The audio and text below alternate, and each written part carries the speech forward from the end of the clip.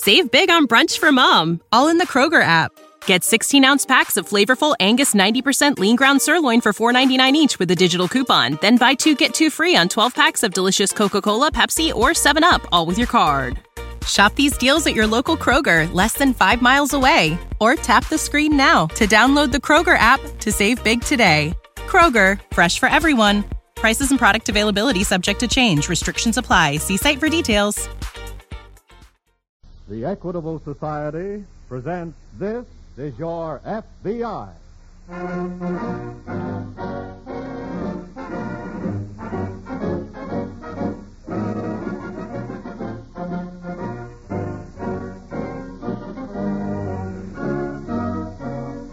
This is Your FBI, an official broadcast from the files of the Federal Bureau of Investigation, presented as a public service by the Equitable Life Assurance Society of the United States.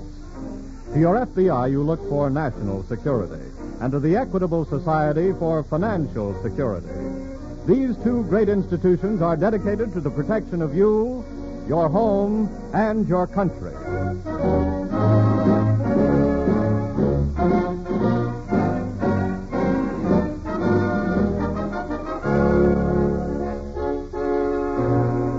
Tonight's file, The Strange Extortion.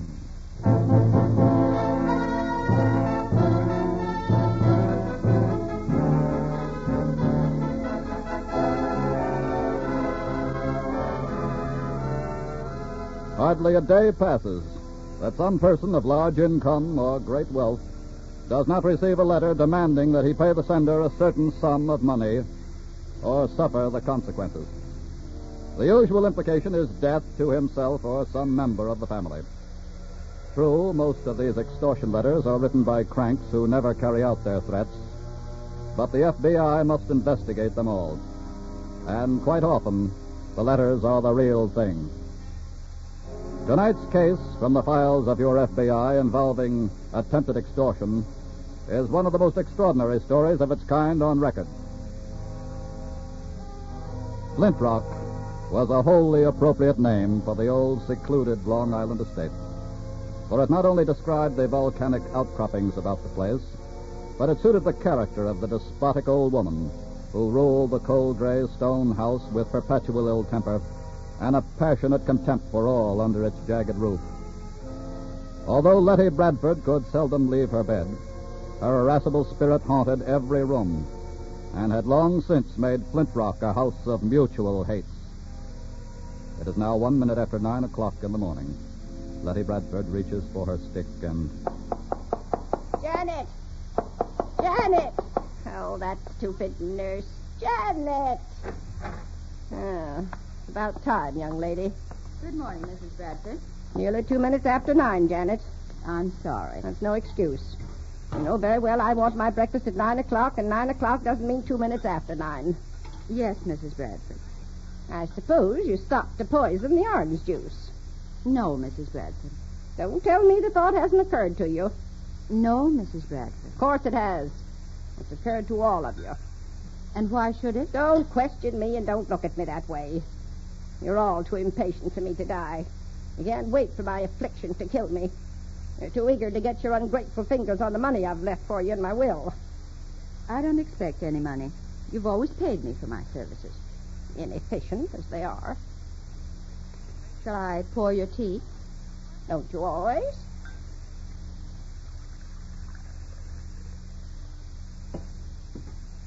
You want me to drink it, don't you? You said for me to pour it. There are some poisons that cannot be detected in the body, aren't there? Yes, there are several. I won't drink the tea. Take it away. Take it away, I say. As you wish. Well, don't stand there tapping like a woodpecker, Charles. Good morning, Mrs. Bradford. Good morning, Janet. Another Judas. I beg your pardon, Mrs. Bradford. Take the tray, Janet.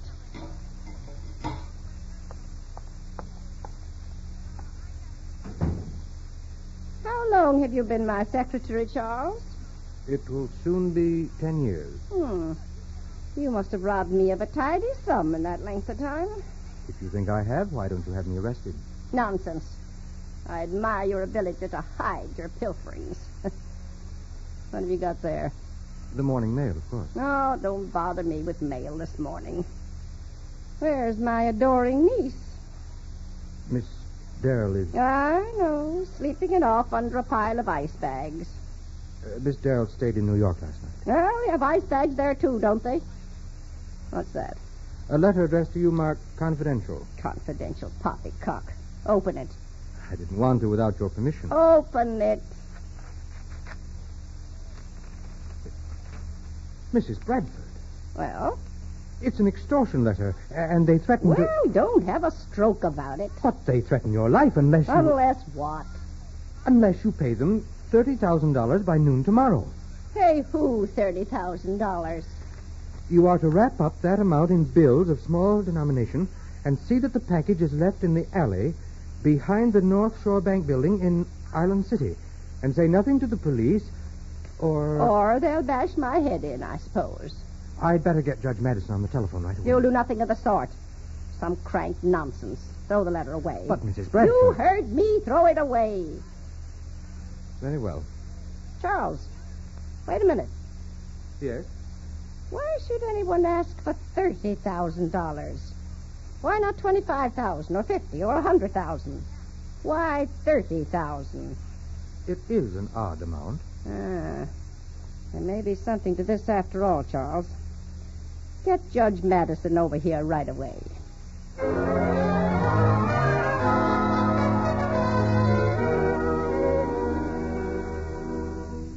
I wouldn't be surprised if all this weren't some scheme of your own, Tom Madison. Oh, my dear Letty.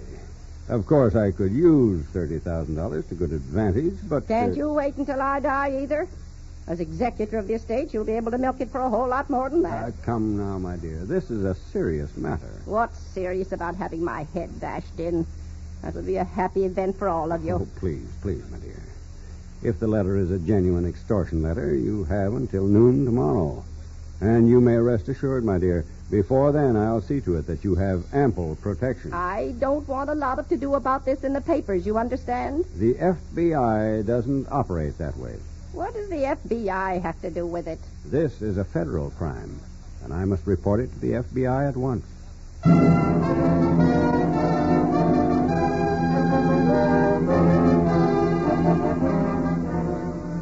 Judge Madison drove swiftly into New York and went directly to FBI headquarters, where he reported the case to Special Agent Hugh Barnes.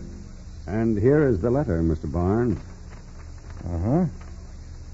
Now, this looks like the type of stationery ordinarily used for social correspondence. And whoever sent the letter was careful to use a typewriter. Now, typewriting can be as incriminating, Judge Madison, as handwriting. Each set of type leaves its own peculiar marks. But they don't necessarily prove who did the typing. No, but it's a good clue anyway. Oh, yes, of course. And who occupies the house with Mrs. Bradford?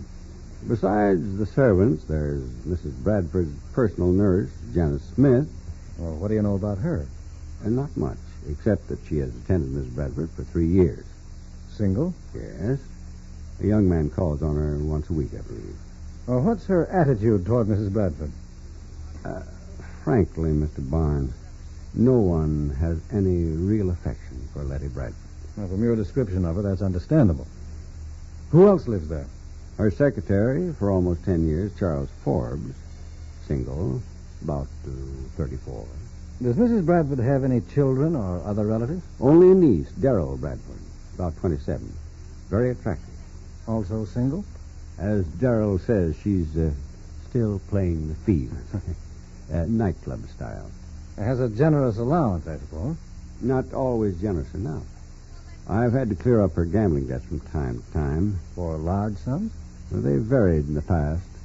I say past because 3 months ago, Mrs. Bradford swore she would never settle another one. Now, what about the servants? Well, there'd be no reason to suspect any of them, except, Except whom? The chauffeur, Floyd Parker. He likes his drink a little too much, and occasionally he's disappeared for 2 or 3 days at a time on what he calls a little bottlenecking. I see. And Mrs. Bradford says she had a row with Floyd on the subject 2 days ago and fired him. Anyway, Parker's gone. Morley. Yes, Barnes? Get a complete description of Floyd Parker from Judge Madison and start trying to locate him, will you? Right. There are a couple of angles I want to go out on for a while, Judge. Would you be good enough to meet me this evening at the Bradford house? Certainly. And please see that everyone's there, including Darrell Bradford.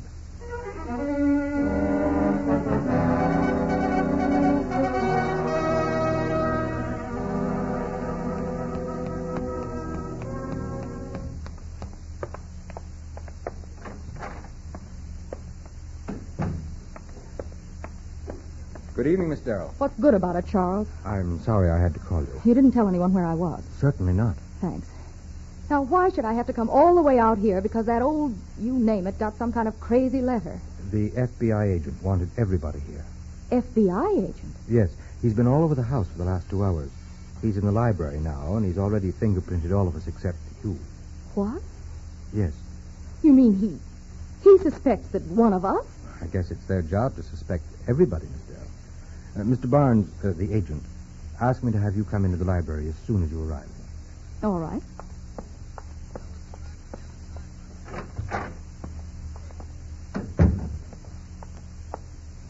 I'm Darrell Bradford.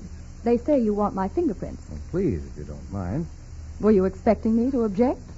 Do you? Why should I? It'll only take a moment. Now, press your right fingers on this ink pad, please. Good Lord. Wonder if I've robbed any safes lately. Well, probably not, or you would have paid off your gambling debt to Nick. Now, press your fingers on this card here. What do you know about Nick? Well, he's a dangerous man to owe $30,000 to. Now, the left fingers, please. All right, so you know about it. But I didn't write that letter. I didn't say you did or you didn't. If I didn't, who did? I haven't found out yet how many people know about your debt. And a lot of people, including you, would benefit by Mrs. Bradford's death. Have you finished with me? Well, for now, yes. Oh, please send the nurse, Miss Smith, in, will you? And I'd rather you wouldn't leave the house. Very well. You're in charge.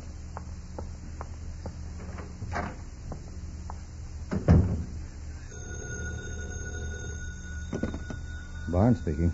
This is Morley. Any trace of the chauffeur?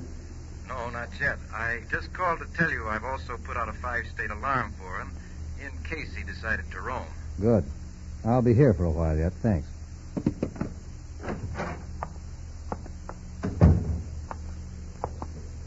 Well, This is a sheet of your stationery, isn't it, Miss Smith? where did you get it? Out of your room. Then I guess it's mine. Why? Well, the extortion letter was written on a sheet of paper exactly like this. And that makes me guilty, I suppose. I didn't say so. If anybody wanted to get $30,000 from Mrs. Bradford, it probably would have been... Then you knew about Darrell Bradford's gambling debt? Charles knew about it. He told me. I thought he was supposed to be a confidential secretary. Charles gets sort of confidential with me, too, Mr. Barnes. Oh? Excuse me, Mr. Barnes. Oh, yes, Charles? Judge Madison called over the other phone a few minutes ago. Said he'd been detained, but was coming right on over. Thank you. Oh, that's all for now, Miss Smith. Charles, Yes? do you recognize the typing on this sheet of paper? Well, it's the same style, I think, as the typewriter I use. That's right. I typed this on your machine. What for? I mean... Well, it's just possible that under a microscope it'll exactly match the typing on the extortion letter. Look, Mr. Barnes, I didn't have anything to do with it. We don't reach conclusions until we get all the facts. Why should I try to extort money from Mrs. Bradford? I'm well and taken care of, and her will, and... What? What?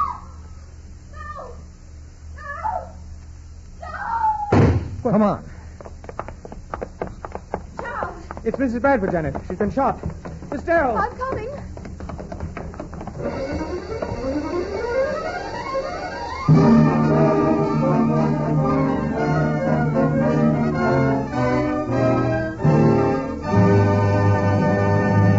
We momentarily close the Equitable Society's presentation of the Federal Bureau of Investigation file on the strange extortion. We will return to this case in just a moment. A quarter of a century ago, a great American president, Woodrow Wilson, saw the need for world cooperation. He urged the nations to get together, to drop their rivalries, to form a united front for world peace and security.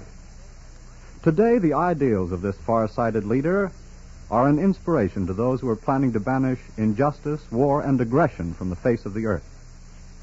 Members of the Equitable Life Assurance Society of the United States will be proud to learn that this great advocate of international cooperation was a member of their society. Like Woodrow Wilson, this society also stands for security through cooperation. In fact, the Equitable Society is an excellent example of the advantages of cooperation. Instead of trying to struggle with their security problems alone and unaided, 3.25 million Americans have joined forces in the Equitable Society. Instead of continually worrying about the financial future of their families, Equitable members have shifted that burden onto the broad shoulders of their society. The peace of mind which they gain makes them better workers, better fathers or mothers, better citizens. Yes, by serving its members, the Equitable Society serves America. So remember that name, the Equitable Society, the Equitable Life Assurance Society of the United States. And now back to the file on the strange extortion.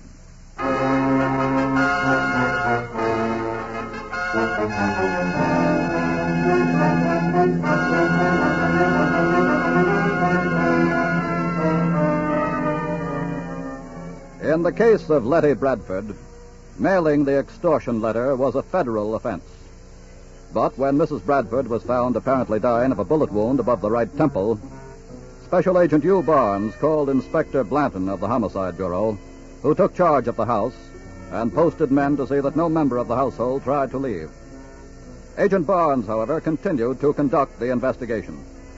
Letty Bradford's doctor, Inspector Blanton, Barnes, and the nurse, Janet Smith, herself under suspicion in connection with the letter, have been in Mrs. Bradford's room for some 30 minutes now. Judge Madison, who arrived shortly after the shooting, is standing outside in the hall with Charles Forbes, Mrs. Bradford's secretary. As the door opens and Barnes steps out. Well, Mr. Barnes? Mrs. Bradford. The bullet didn't penetrate as we thought at first. The pistol was evidently fired at such an angle as to cause only a deep scalp wound and severe powder burns. You mean... She's unconscious now, but largely from shock. She'll live. Oh. Judge Madison, did you ever see this gun before? Why, yes. Was that the pistol? It was found on the floor behind her bed. That's Mrs. Bradford's pistol, Barnes. Mrs. Bradford? I didn't know she had one. Yes, Charles. I bought it for her myself 3 weeks ago. Said she wanted one for protection, so I humored her. Thank you, gentlemen. Do you know where I can find Miss Darrell? Oh, yes. She went downstairs just before you came out, sir. I saw her going toward the library. Oh, thanks, Charles. And, Judge Madison. Yes? Inspector Blanton says no one is to leave the house just yet. If you'll excuse me now, please.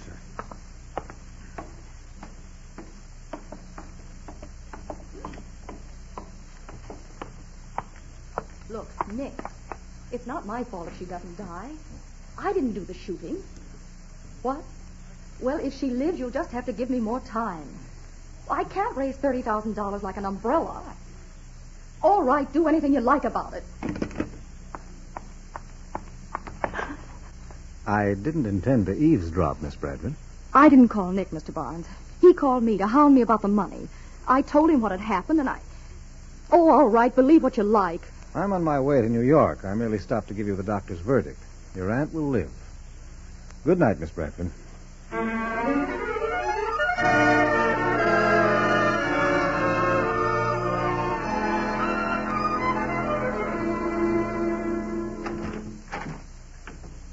Morning, Barnes. You don't look very happy. Just mixed up, I guess, Morley. No trace of the missing chauffeur yet. Not yet. What about the pistol? There are no fingerprints on it.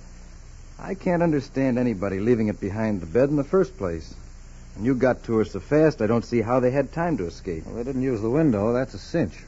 You suspect anyone in particular yet? Well, look, Morley, it's easy to suspect nearly everybody out there.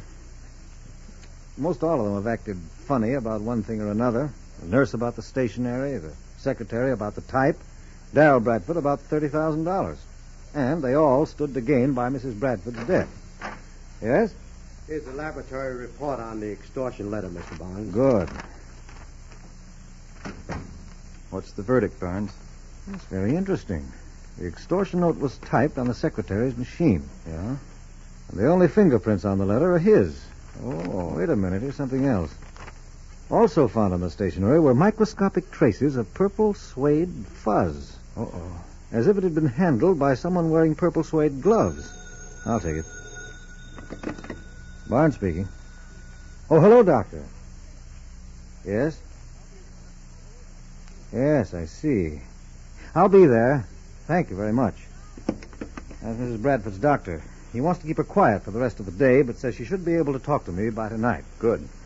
In the meantime, I'm going to do a little checking on Nick today. And if you get any word on the chauffeur, call me at the Bradford house tonight. Right.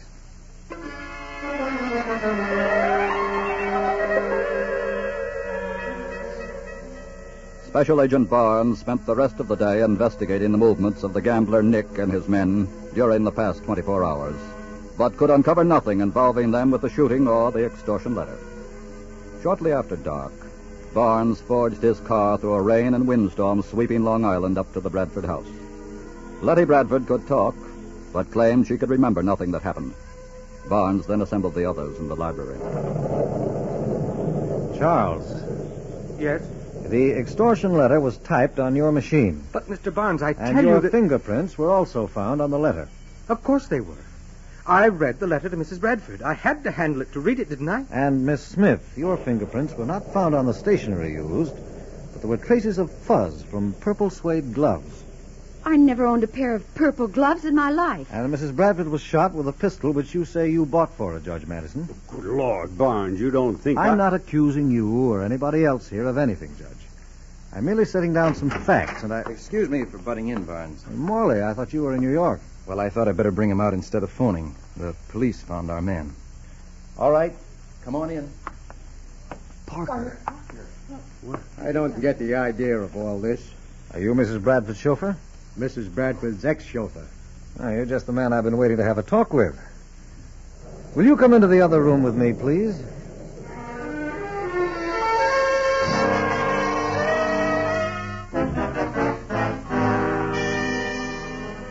"30 minutes later, Special Agent Barnes emerged from his talk with the chauffeur, whispered something to Janet Smith, the nurse, who immediately set off upstairs. Then Barnes called Judge Madison to one side. Well, Barnes? I think I have it all cleared up now, Judge. Parker, the chauffeur? No, but he was very helpful. He knew something?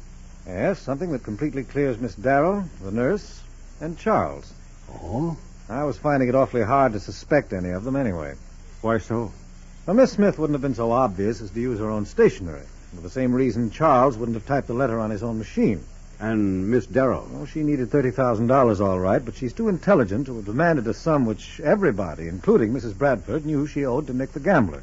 Well, that sounds reasonable, but... Oh. I think I found what you want, Mr. Barnes.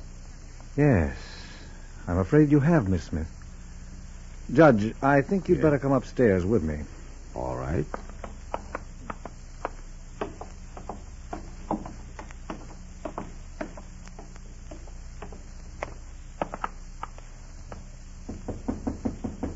Don't stand out there and knock.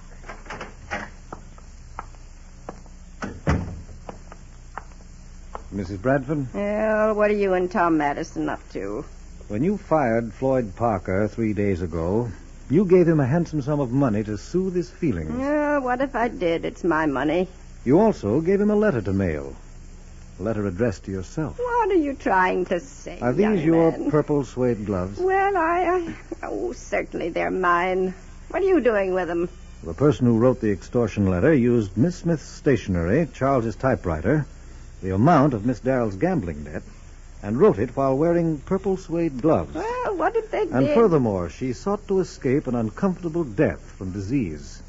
At the same time, put the suspicion of murder on the beneficiaries of her will, whom she holds in contempt, by attempted suicide with a gun registered in Judge Madison's name.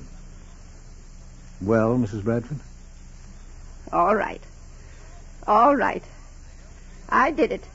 It's all true. And I have only one regret.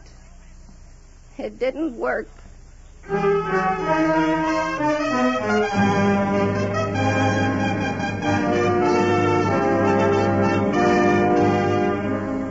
As a public servant charged with protecting the lives, property, and general welfare of all citizens, the FBI is just as diligent in establishing the innocence as well as the guilt of persons involved in a crime. In the case of Letty Bradford, there were 5 persons on whom the shadow of guilt fell.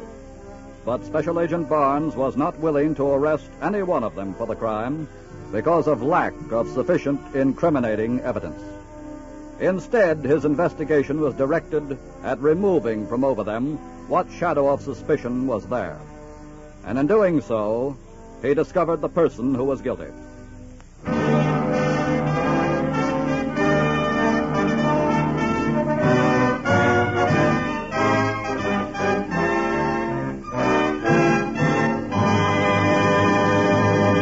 You'll hear about the disposition of this case in just a moment. But now, will you join the Equitable Society in a salute to the American industry which employs more men than any other except farming? An industry which is most typical of democracy and free enterprise because it is made up of many thousands of little businesses. A salute to the architects, engineers, lumbermen, the contractors, plumbers, electricians, masons, and carpenters who constitute America's great building construction industry. During the war, these were the men who built army camps and vitally needed factories almost overnight. During the post-war years ahead, this is the industry which will be the wheelhorse of our national prosperity. Authorities estimate that the building construction industry will erect 1 million homes a year for the next 10 years and will give employment to 4 to 5 million men. Today, the need for more manpower is acute in this industry, and it can be counted on to provide large numbers of jobs for ex-war workers and returning servicemen. For many years, the Equitable Life Assurance Society of the United States has been closely associated with the building construction industry. Equitable Society funds have made possible the construction of countless homes, factories, and business buildings. Every time a member of the Equitable Society pays a life insurance premium, he knows that his money is helping to make jobs for millions of his fellow Americans.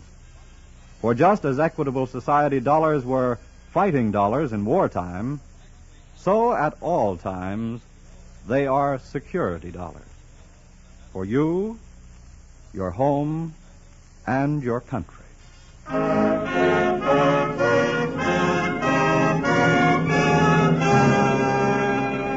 Because of her physical ailments and extreme old age, no formal charges were filed against Letty Bradford.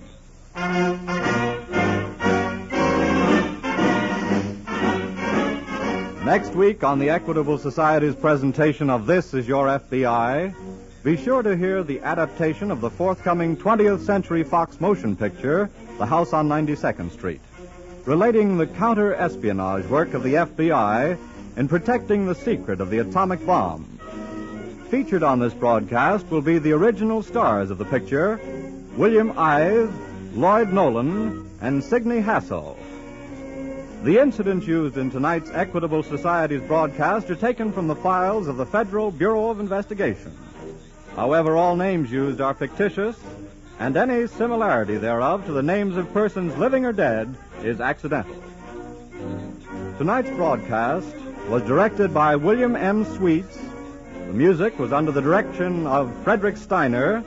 The author was Frank Ferries, and your narrator was Dean Carlton. This Is Your FBI is a Jerry Devine production. And now this is Carl Frank speaking for the Equitable Life Assurance Society of the United States and inviting you to tune in again next week at this same time for This Is Your FBI. Want to sit in on a thrilling court case? Well, then join the audience of famous jury trials which follows now over most of these stations. This is the American Broadcasting Company.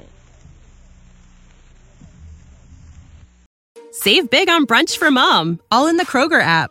Get 16-ounce packs of flavorful Angus 90% lean ground sirloin for $4.99 each with a digital coupon. Then buy 2, get 2 free on 12 packs of delicious Coca-Cola, Pepsi, or 7-Up, all with your card. Shop these deals at your local Kroger, less than 5 miles away. Or tap the screen now to download the Kroger app to save big today. Kroger, fresh for everyone. Prices and product availability subject to change. Restrictions apply. See site for details.